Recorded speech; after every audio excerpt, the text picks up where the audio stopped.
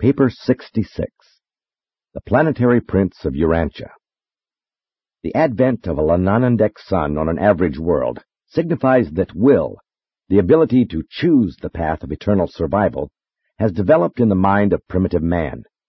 But on Urantia, the planetary prince arrived almost 500,000 years after the appearance of human will.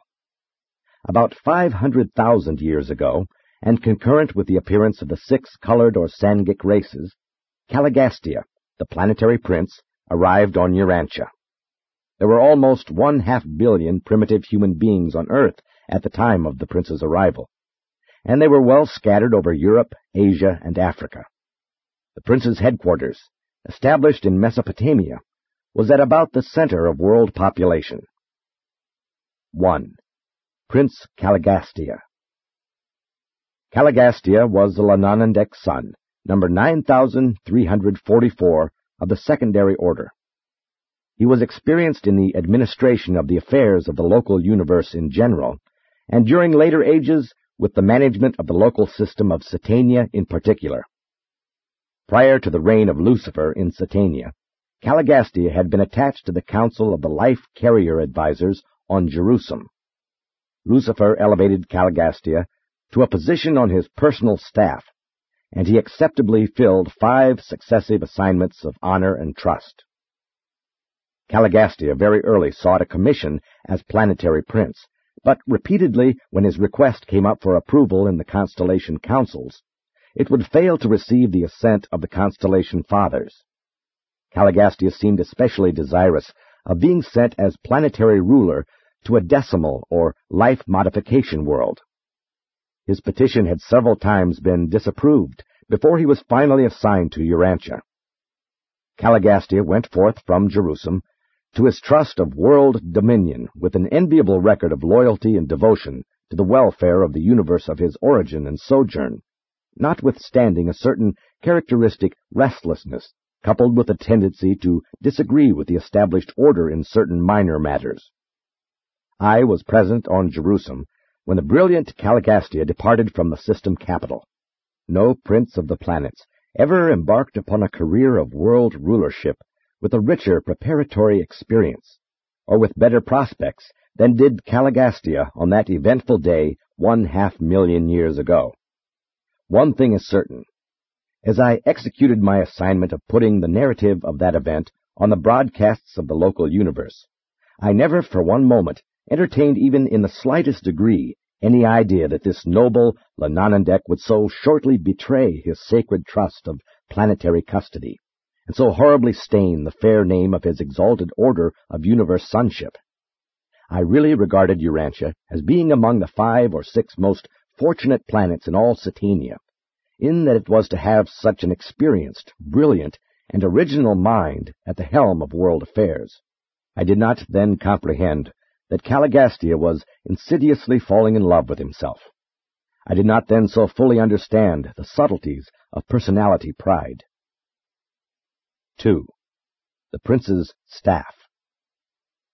The planetary prince of Urantia was not sent out on his mission alone, but was accompanied by the usual corps of assistants and administrative helpers. At the head of this group was Dalagastia, the associate assistant of the planetary prince. Dalagastia was also a secondary Lananandek sun, being number 319,407 of that order. He ranked as an assistant at the time of his assignment as Caligastia's associate. The planetary staff included a large number of angelic cooperators and a host of other celestial beings assigned to advance the interests and promote the welfare of the human races. But from your standpoint, the most interesting group of all were the corporeal members of the prince's staff, sometimes referred to as the Caligastia 100. These 100 rematerialized members of the prince's staff were chosen by Caligastia from over 785,000 ascendant citizens of Jerusalem who volunteered for embarkation on the Urantia adventure. Each one of the chosen 100 was from a different planet, and none of them were from Urantia.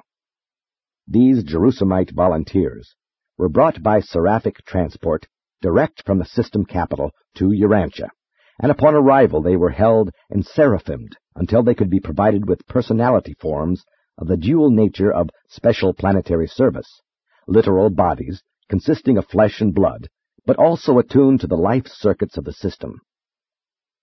Sometime before the arrival of these 100 Jerusalem citizens, the two supervising life carriers resident on Urantia, having previously perfected their plans, petitioned Jerusalem and Edentia for permission to transplant the life plasm of 100 selected survivors of the Andon and Phanta stock into the material bodies to be projected for the corporeal members of the prince's staff. The request was granted on Jerusalem and approved on Edentia. Accordingly, 50 males and 50 females of the Andon and Phanta posterity, representing the survival of the best strains of that unique race, were chosen by the life carriers. With one or two exceptions, these Andonite contributors to the advancement of the race were strangers to one another. They were assembled from widely separated places by coordinated thought-adjuster direction and seraphic guidance at the threshold of the planetary headquarters of the prince. Here the 100 human subjects were given into the hands of the highly skilled volunteer commission from Avalon, who directed the material extraction of a portion of the life plasm of these Andon descendants. This living material was then transferred to the material bodies, constructed for the use of the 100 Jerusalemite members of the prince's staff. Meantime, these newly arrived citizens of the system capital were held in the sleep of seraphic transport. These transactions, together with the literal creation of special bodies for the Caligastia 100, gave origin to numerous legends, many of which subsequently became confused with the later traditions concerning the planetary installation of Adam and Eve. The entire transaction of repersonalization, from the time of the arrival of the seraphic transports bearing the 100 Jerusalem volunteers, until they became conscious, threefold beings of the realm, consumed exactly 10 days. 3. Dalmatia, the city of the prince. The headquarters of the planetary prince was situated in the Persian Gulf region of those days, in the district corresponding to later Mesopotamia. The climate and landscape in the Mesopotamia of those times were in every way favorable to the undertakings of the prince's staff and their assistants, very different from conditions which have sometimes since prevailed. It was necessary to have such a favoring climate as a part of the natural environment designed to induce primitive Urantians to make certain initial advances in culture and civilization. The one great task of those ages was to transform man from a hunter to a herder, with the hope that later on he would evolve into a peace-loving, home-abiding farmer. The headquarters of the planetary prince on Urantia was typical of such stations on a young and developing sphere. The nucleus of the prince's settlement was a very simple but beautiful city, enclosed within a wall 40 feet high. This world center of culture was named Dalmatia, in honor of Dalagastia. The city was laid out in 10 subdivisions, with the headquarters mansions of the 10 councils of the corporeal staff situated at the centers of these subdivisions. Centermost in the city was the Temple of the Unseen Father. The administrative headquarters of the prince and his associates was arranged in 12 chambers immediately grouped about the temple itself. The buildings of Dalmatia were all 1 story, except the council headquarters, which were 2 stories, and the central temple of the Father of All, which was small but 3 stories in height. The city represented the best practices of those early days in building material, brick. Very little stone or wood was used. Home building and village architecture among the surrounding peoples were greatly improved by the Dalmatian example. Near the prince's headquarters there dwelt all colors and strata of human beings, and it was from these nearby tribes that the first students of the prince's schools were recruited. Although these early schools of Dalmatia were crude, they provided all that could be done for the men and women of that primitive age. The prince's corporeal staff continuously gathered about them the superior individuals of the surrounding tribes, and, after training and inspiring these students, sent them back as teachers and leaders of their respective peoples. 4. Early Days of the 100. The arrival of the prince's staff created a profound impression. While it required almost 1,000 years for the news to spread abroad, those tribes near the Mesopotamian headquarters were tremendously influenced by the teachings and conduct of the 100 new sojourners on Urantia, and much of your subsequent mythology grew out of the garbled legends of these early days, when these members of the prince's staff were repersonalized on Urantia as supermen. The serious obstacle to the good influence of such extraplanetary teachers is the tendency of mortals to regard them as gods. But aside from the technique of their appearance on Earth, the Caligastia 100, 50 men and 50 women, did not resort to supernatural methods nor superhuman manipulations. But the corporeal staff were nonetheless superhuman. They began their mission on Urantia as extraordinary threefold beings. 1. They were corporeal and relatively human, for they embodied the actual life plasm of one of the human races, the Andonic life plasm of Urantia. These 100 members of the prince's staff were divided equally as to sex and in accordance with their previous mortal status. Each person of this group was capable of becoming co-parental to some new order of physical being, but they had been carefully instructed to resort to parenthood only under certain conditions. It is customary for the corporeal staff of a planetary prince to procreate their successors sometime prior to retiring from special planetary service. Usually this is at, or shortly after, the time of the arrival of the planetary Adam and Eve.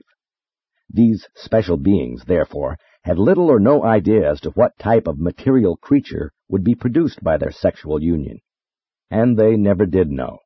Before the time for such a step in the prosecution of their world work, the entire regime was upset by rebellion, and those who later functioned in the parental role had been isolated from the life currents of the system. In skin color and language, these materialized members of Caligastia's staff followed the Andonic race.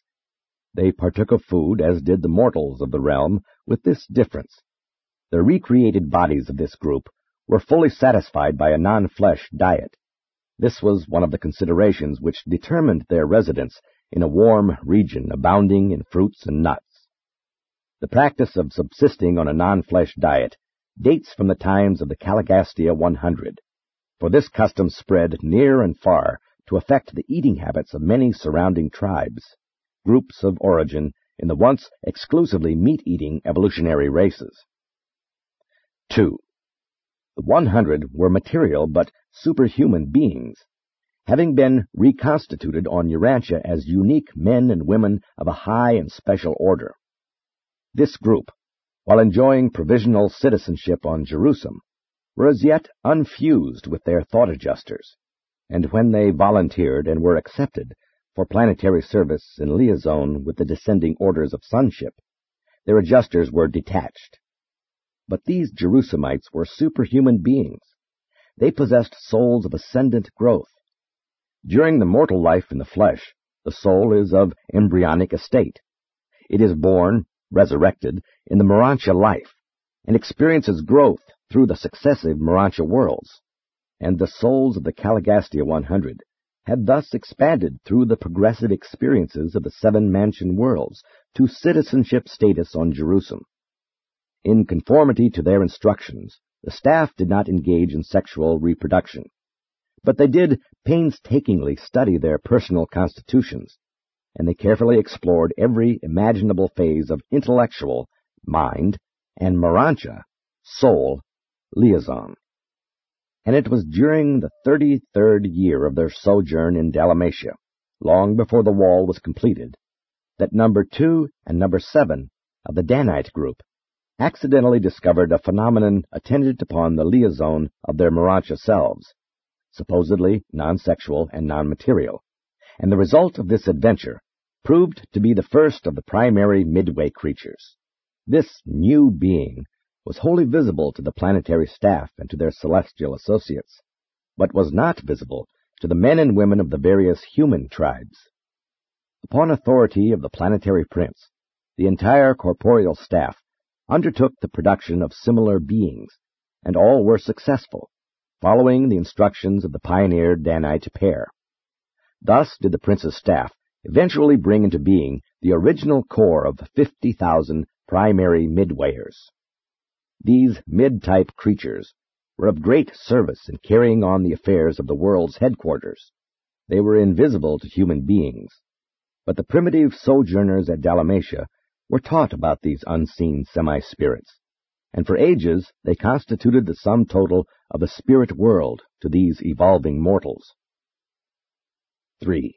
The Caligastia 100 were personally immortal or undying.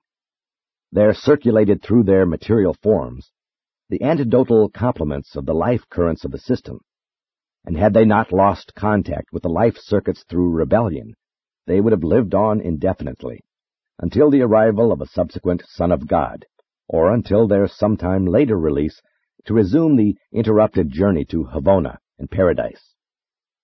These antidotal complements of the Satania life currents were derived from the fruit of the tree of life, a shrub of Edentia, which was sent to Urantia by the Most Highs of Norlashadek at the time of Caligastia's arrival. In the days of Dalmatia, this tree grew in the central courtyard of the Temple of the Unseen Father, and it was the fruit of the tree of life that enabled the material and otherwise mortal beings of the prince's staff to live on indefinitely as long as they had access to it. While of no value to the evolutionary races, this supersustenance was quite sufficient to confer continuous life upon the Caligastia 100, and also upon the 100 modified Andinites who were associated with them. It should be explained in this connection that, at the time the 100 Andinites contributed their human germ plasm to the members of the prince's staff, the life carriers introduced into their mortal bodies the complement of the system circuits, and thus were they enabled to live on concurrently with the staff century after century, in defiance of physical death. Eventually the 100 Andinites were made aware of their contribution to the new forms of their superiors, and these same 100 children of the Andon tribes were kept at headquarters as the personal attendants of the prince's corporeal staff. 5. Organization of the 100. The 100 were organized for service in 10 autonomous councils of 10 members each. When 2 or more of these 10 councils met in joint session, such liaison gatherings were presided over by Dalagastia. These 10 groups were constituted as follows. 1. The Council on Food and Material Welfare. This group was presided over by Aang. Food, water, clothes, and the material advancement of the human species were fostered by this able corps. They taught well digging, spring control, and irrigation. They taught those from the higher altitudes and from the north improved methods of treating skins for use as clothing, and weaving was later introduced by the teachers of art and science. Great advances were made in methods of food storage. Food was preserved by cooking, drying, and smoking. It thus became the earliest property. Man was taught to provide for the hazards of famine, which periodically decimated the world. 2. The Board of Animal Domestication and Utilization. This council was dedicated to the task of selecting and breeding those animals best adapted to help human beings in bearing burdens and transporting themselves, to supply food, and later on to be of service in the cultivation of the soil. This able corps was directed by Bon. Several types of useful animals, now extinct, were tamed, together with some that have continued as domesticated animals to the present day. Man had long lived with the dog, and the blue man had already been successful in taming the elephant. The cow was so improved by careful breeding as to become a valuable source of food. Butter and cheese became common articles of human diet. Men were taught to use oxen for burden-bearing, but the horse was not domesticated until a later date. The members of this corps first taught men to use the wheel for the facilitation of traction. It was in these days that carrier pigeons were first used. being taken on long journeys for the purpose of sending messages or calls for help. Bond's group were successful in training the great fandors as passenger birds, but they became extinct more than 30,000 years ago. 3. The advisors regarding the conquest of predatory animals. It was not enough that early man should try to domesticate certain animals, but he must also learn how to protect himself from destruction by the remainder of the hostile animal world. This group was captained by Dan. The purpose of an ancient city wall was to protect against ferocious beasts, as well as to prevent surprise attacks by hostile humans. Those living without the walls and in the forest were dependent on tree dwellings, stone huts, and the maintenance of night fires. It was therefore very natural that these teachers should devote much time to instructing their pupils in the improvement of human dwellings. By employing improved techniques and by the use of traps, great progress was made in animal subjugation. 4. The faculty on dissemination and conservation of knowledge. This group organized and directed the purely educational endeavors of those early ages. It was presided over by Thad. The educational methods of Thad consisted in supervision of employment, accompanied by instruction in improved methods of labor. Thad formulated the first alphabet and introduced a writing system. This alphabet contained 25 characters. For writing material, these early peoples utilized tree barks, clay tablets, stone slabs, a form of parchment made of hammered hides, and a crude form of paper-like material made from wasps' nests. The Dalmatia Library, destroyed soon after the Caligastia disaffection, comprised more than 2 million separate records, and was known as the House of Thad. The Blue Man was partial to alphabet writing and made the greatest progress along such lines. The Red Man preferred pictorial writing, while the Yellow races drifted into the use of symbols for words and ideas, much like those they now employ. But the alphabet and much more was subsequently lost to the world during the confusion attendant upon rebellion. The Caligastia defection destroyed the hope of the world for a universal language, at least for untold ages. 5. The Commission on Industry and Trade. This council was employed in fostering industry within the tribes, and in promoting trade between the various peace groups. Its leader was Nod. Every form of primitive manufacture was encouraged by this corps. They contributed directly to the elevation of standards of living by providing many new commodities to attract the fancy of primitive men. They greatly expanded the trade in the improved salt produced by the Council on Science and Art. It was among these enlightened groups, educated in the Dalmatia schools, that the first commercial credit was practiced. From a central exchange of credits, they secured tokens which were accepted in lieu of the actual objects of barter. The world did not improve upon these business methods for hundreds of thousands of years.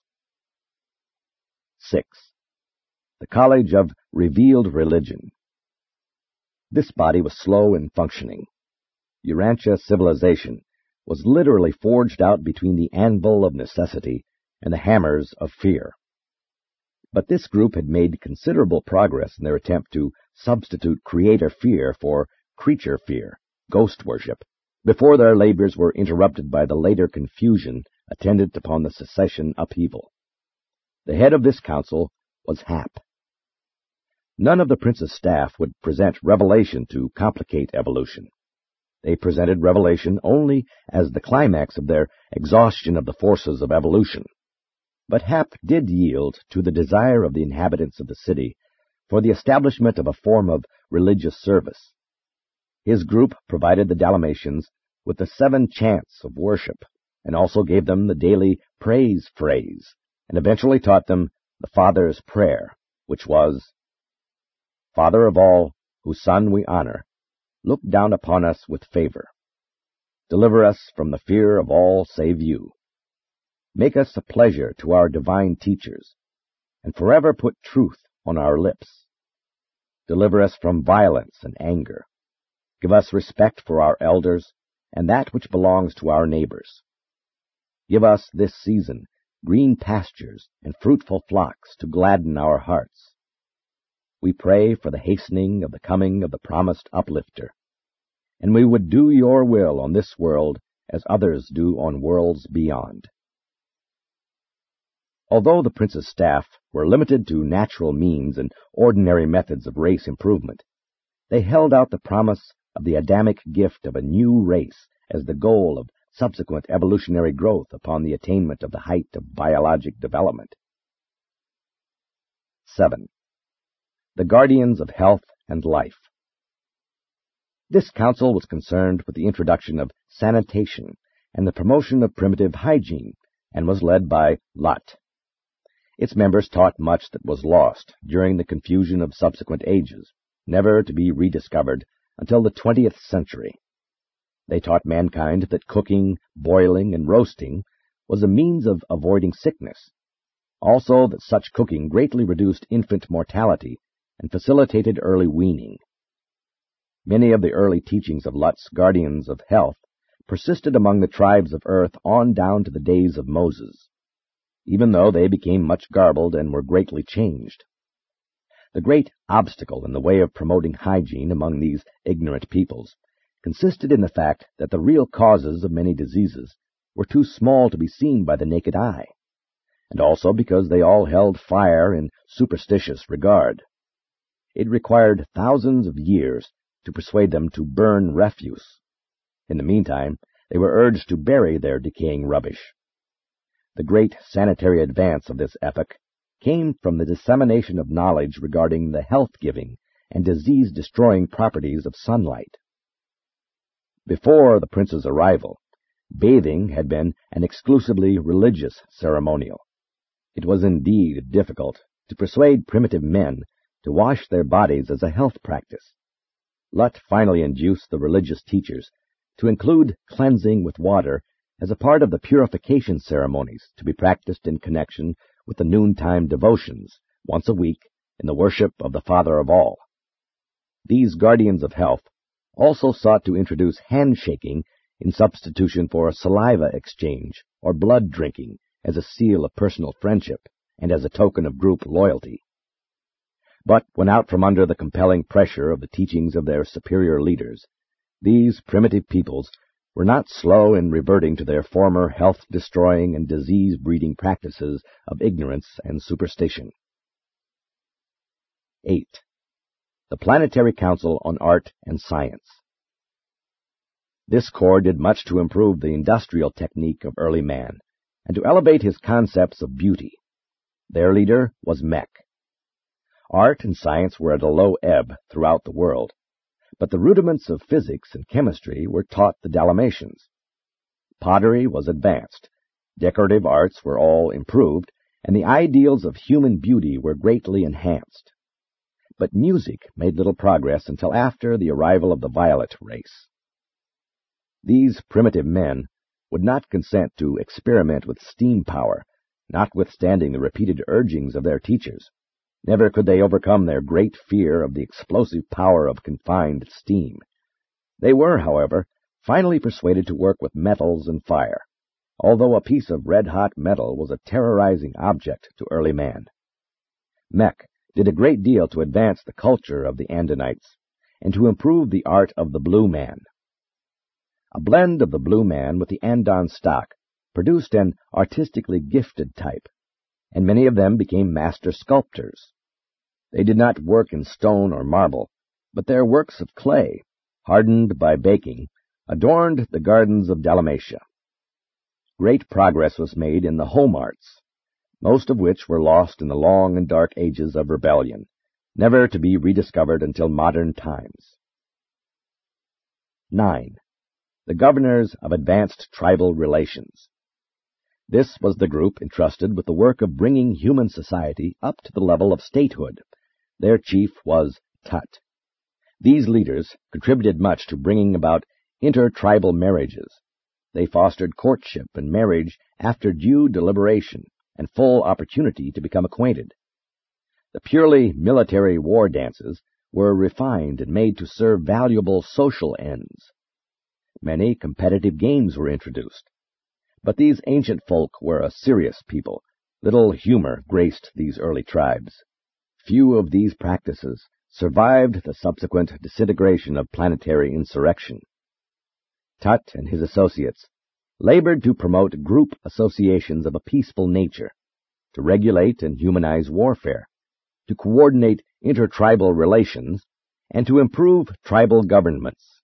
In the vicinity of Dalmatia, there developed a more advanced culture, and these improved social relations were very helpful in influencing more remote tribes. But the pattern of civilization prevailing at the prince's headquarters was quite different from the barbaric society evolving elsewhere, just as the 20th century society of Cape Town, South Africa, is totally unlike the crude culture of the diminutive Bushmen to the north. 10. The Supreme Court of Tribal Coordination and Racial Cooperation. This Supreme Council was directed by Van, and was the Court of Appeals for all of the other 9 special commissions charged with the supervision of human affairs. This council was one of wide function, being entrusted with all matters of earthly concern which were not specifically assigned to the other groups. This selected corps had been approved by the Constellation Fathers of Edentia before they were authorized to assume the functions of the Supreme Court of Urantia. 6. The Prince's Reign. The degree of a world's culture is measured by the social heritage of its native beings, and the rate of cultural expansion is wholly determined by the ability of its inhabitants to comprehend new and advanced ideas.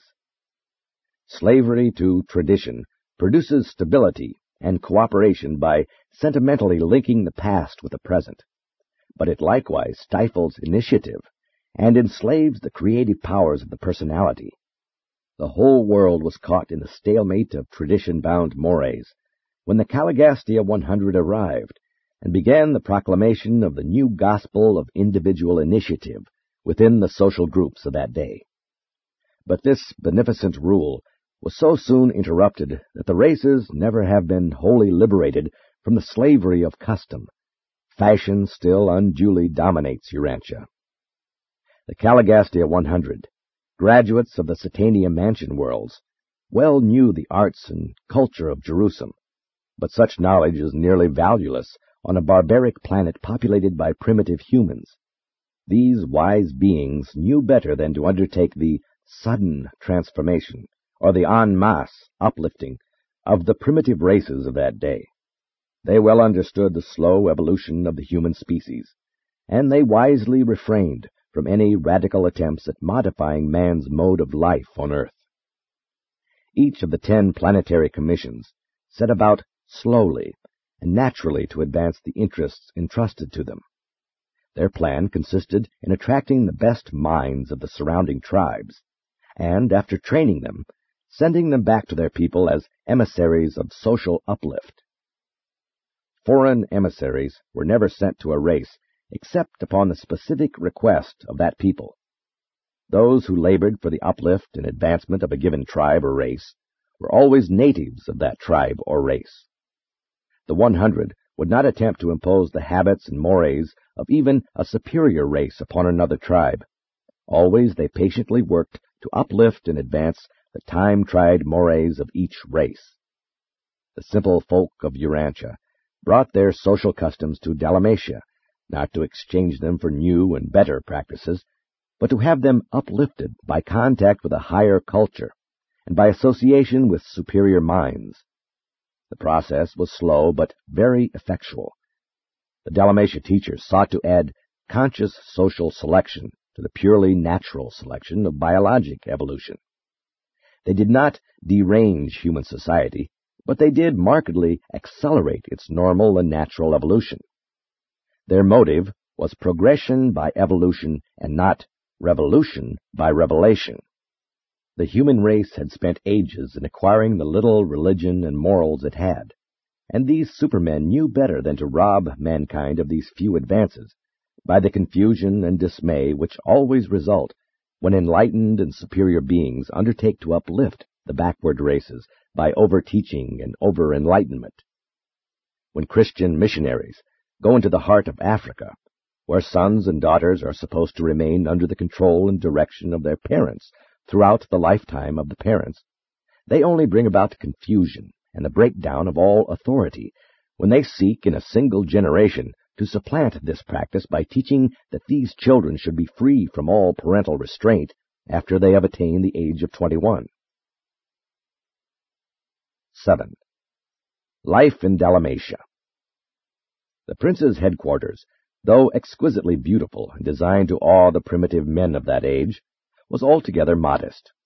The buildings were not especially large, as it was the motive of these imported teachers to encourage the eventual development of agriculture through the introduction of animal husbandry. The land provision within the city walls was sufficient to provide for pasturage and gardening for the support of a population of about 20,000. The interiors of the central temple of worship and the 10 council mansions of the supervising groups of supermen were indeed beautiful works of art. And while the residential buildings were models of neatness and cleanliness, everything was very simple and altogether primitive in comparison with later-day developments. At this headquarters of culture, no methods were employed which did not naturally belong on Urantia. The prince's corporeal staff presided over simple and exemplary abodes, which they maintained as homes designed to inspire and favorably impress the student observers sojourning at the world's social center and educational headquarters. The definite order of family life and the living of one family together in one residence of comparatively settled location date from these times of Dalmatia, and were chiefly due to the example and teachings of the 100 and their pupils. The home as a social unit never became a success until the supermen and superwomen of Dalmatia led mankind to love and plan for their grandchildren and their grandchildren's children. Savage man loves his child, but civilized man loves also his grandchild. The prince's staff lived together as fathers and mothers. True, they had no children of their own, but the 50 pattern homes of Dalmatia never sheltered less than 500 adopted little ones, assembled from the superior families of the Andonic and Sanghic races. Many of these children were orphans. They were favored with the discipline and training of these super-parents. And then, after 3 years in the schools of the prince, they entered from 13 to 15, they were eligible for marriage and ready to receive their commissions as emissaries of the prince to the needy tribes of their respective races. FAD sponsored the Dalmatia plan of teaching that was carried out as an industrial school in which the pupils learned by doing, and through which they worked their way by the daily performance of useful tasks.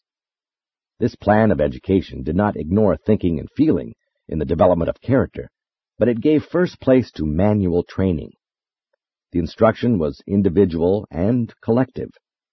The pupils were taught by both men and women, and by the two acting conjointly.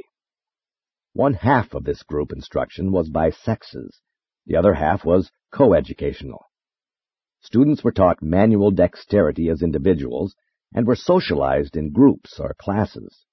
They were trained to fraternize with younger groups, older groups, and adults, as well as to do teamwork with those of their own ages. They were also familiarized with such associations as family groups, play squads, and school classes.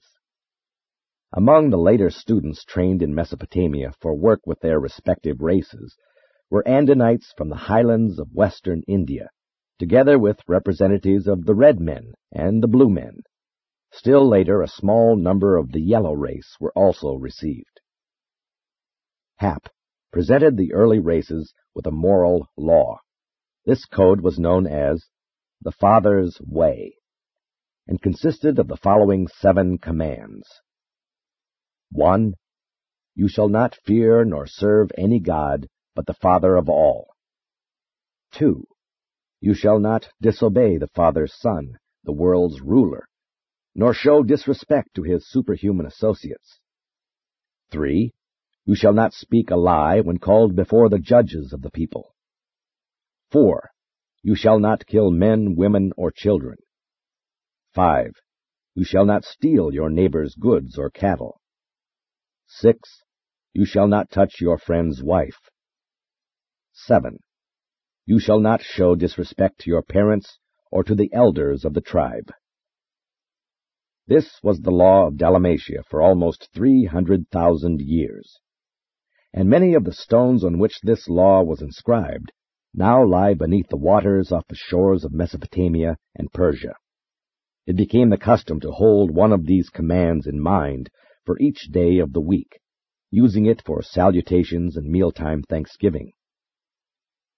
The time measurement of these days was the lunar month, this period being reckoned as 28 days. That, with the exception of day and night, was the only time reckoning known to the early peoples.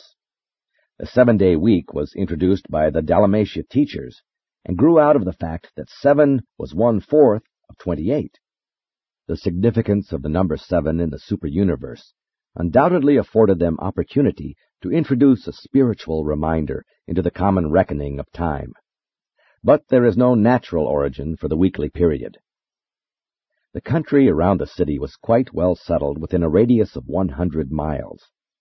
Immediately surrounding the city, hundreds of graduates of the prince's schools engaged in animal husbandry and otherwise carried out the instruction they had received from his staff and their numerous human helpers. A few engaged in agriculture and horticulture. Mankind was not consigned to agricultural toil as the penalty of supposed sin. In the sweat of your face shall you eat the fruit of the fields was not a sentence of punishment pronounced because of man's participation in the follies of the Lucifer rebellion under the leadership of the traitorous Caligastia. The cultivation of the soil is inherent in the establishment of an advancing civilization on the evolutionary worlds, and this injunction was the center of all teaching of the planetary prince and his staff throughout the 300,000 years which intervened between their arrival on Urantia and those tragic days when Caligastia threw in his lot with the rebel Lucifer. Work with the soil is not a curse. Rather is it the highest blessing to all who are thus permitted to enjoy the most human of all human activities.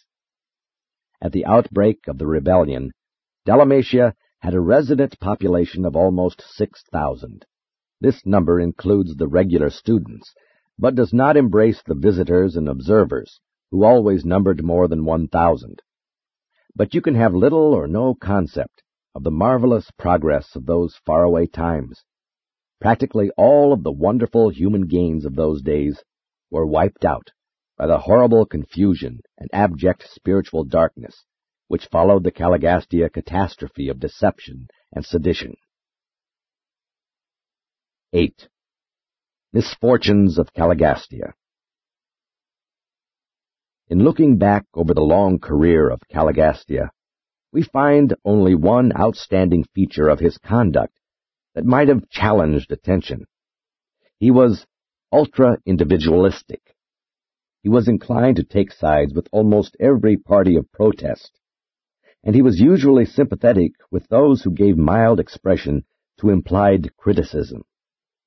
We detect the early appearance of this tendency to be restless under authority, to mildly resent all forms of supervision.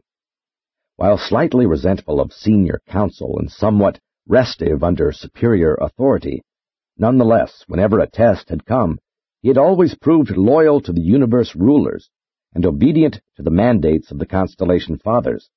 No real fault was ever found in him up to the time of his shameful betrayal of Urantia. It should be noted that both Lucifer and Caligastia had been patiently instructed and lovingly warned respecting their critical tendencies and the subtle development of their pride of self and its associated exaggeration of the feeling of self-importance. But all of these attempts to help had been misconstrued as unwarranted criticism and as unjustified interference with personal liberties. Both Caligastia and Lucifer judged their friendly advisers as being actuated by the very reprehensible motives which were beginning to dominate their own distorted thinking and misguided planning. They judged their unselfish advisers by their own evolving selfishness. From the arrival of Prince Caligastia, planetary civilization progressed in a fairly normal manner for almost 300,000 years. Aside from being a life modification sphere, and therefore subject to numerous irregularities and unusual episodes of evolutionary fluctuation, Urantia progressed very satisfactorily in its planetary career up to the times of the Lucifer Rebellion and the concurrent Caligastia betrayal. All subsequent history has been definitely modified by this catastrophic blunder, as well as by the later failure of Adam and Eve to fulfill their planetary mission. The Prince of Urantia went into darkness at the time of the Lucifer Rebellion, thus precipitating the long confusion of the planet. He was subsequently deprived of sovereign authority by the coordinate action of the constellation rulers and other universe authorities. He shared the inevitable vicissitudes of isolated Urantia down to the time of Adam's sojourn on the planet, and contributed something to the miscarriage of the plan to uplift the mortal races through the infusion of the lifeblood of the new violet race, the descendants of Adam and Eve. The power of the fallen prince to disturb human affairs was enormously curtailed by the mortal incarnation of Macaventa Melchizedek in the days of Abraham, and subsequently during the life of Michael in the flesh. This traitorous prince was finally shorn of all authority on Urantia. The doctrine of a personal devil on Urantia, though it had some foundation in the planetary presence of the traitorous and iniquitous Caligastia, was nevertheless wholly fictitious in its teachings that such a devil could influence the normal human mind against its free and natural choosing. Even before Michael's bestowal on Urantia, neither Caligastia nor Dalagastia was ever able to oppress mortals or to coerce any normal individual into doing anything against the human will. The free will of man is supreme in moral affairs. Even the indwelling thought adjuster refuses to compel man to think a single thought or to perform a single act against the choosing of man's own will. And now this rebel of the realm, shorn of all power to harm his former subjects, awaits the final adjudication by the Uversa Ancients of Days of all who participated in the Lucifer Rebellion. Presented by a Melchizedek of Nebadon.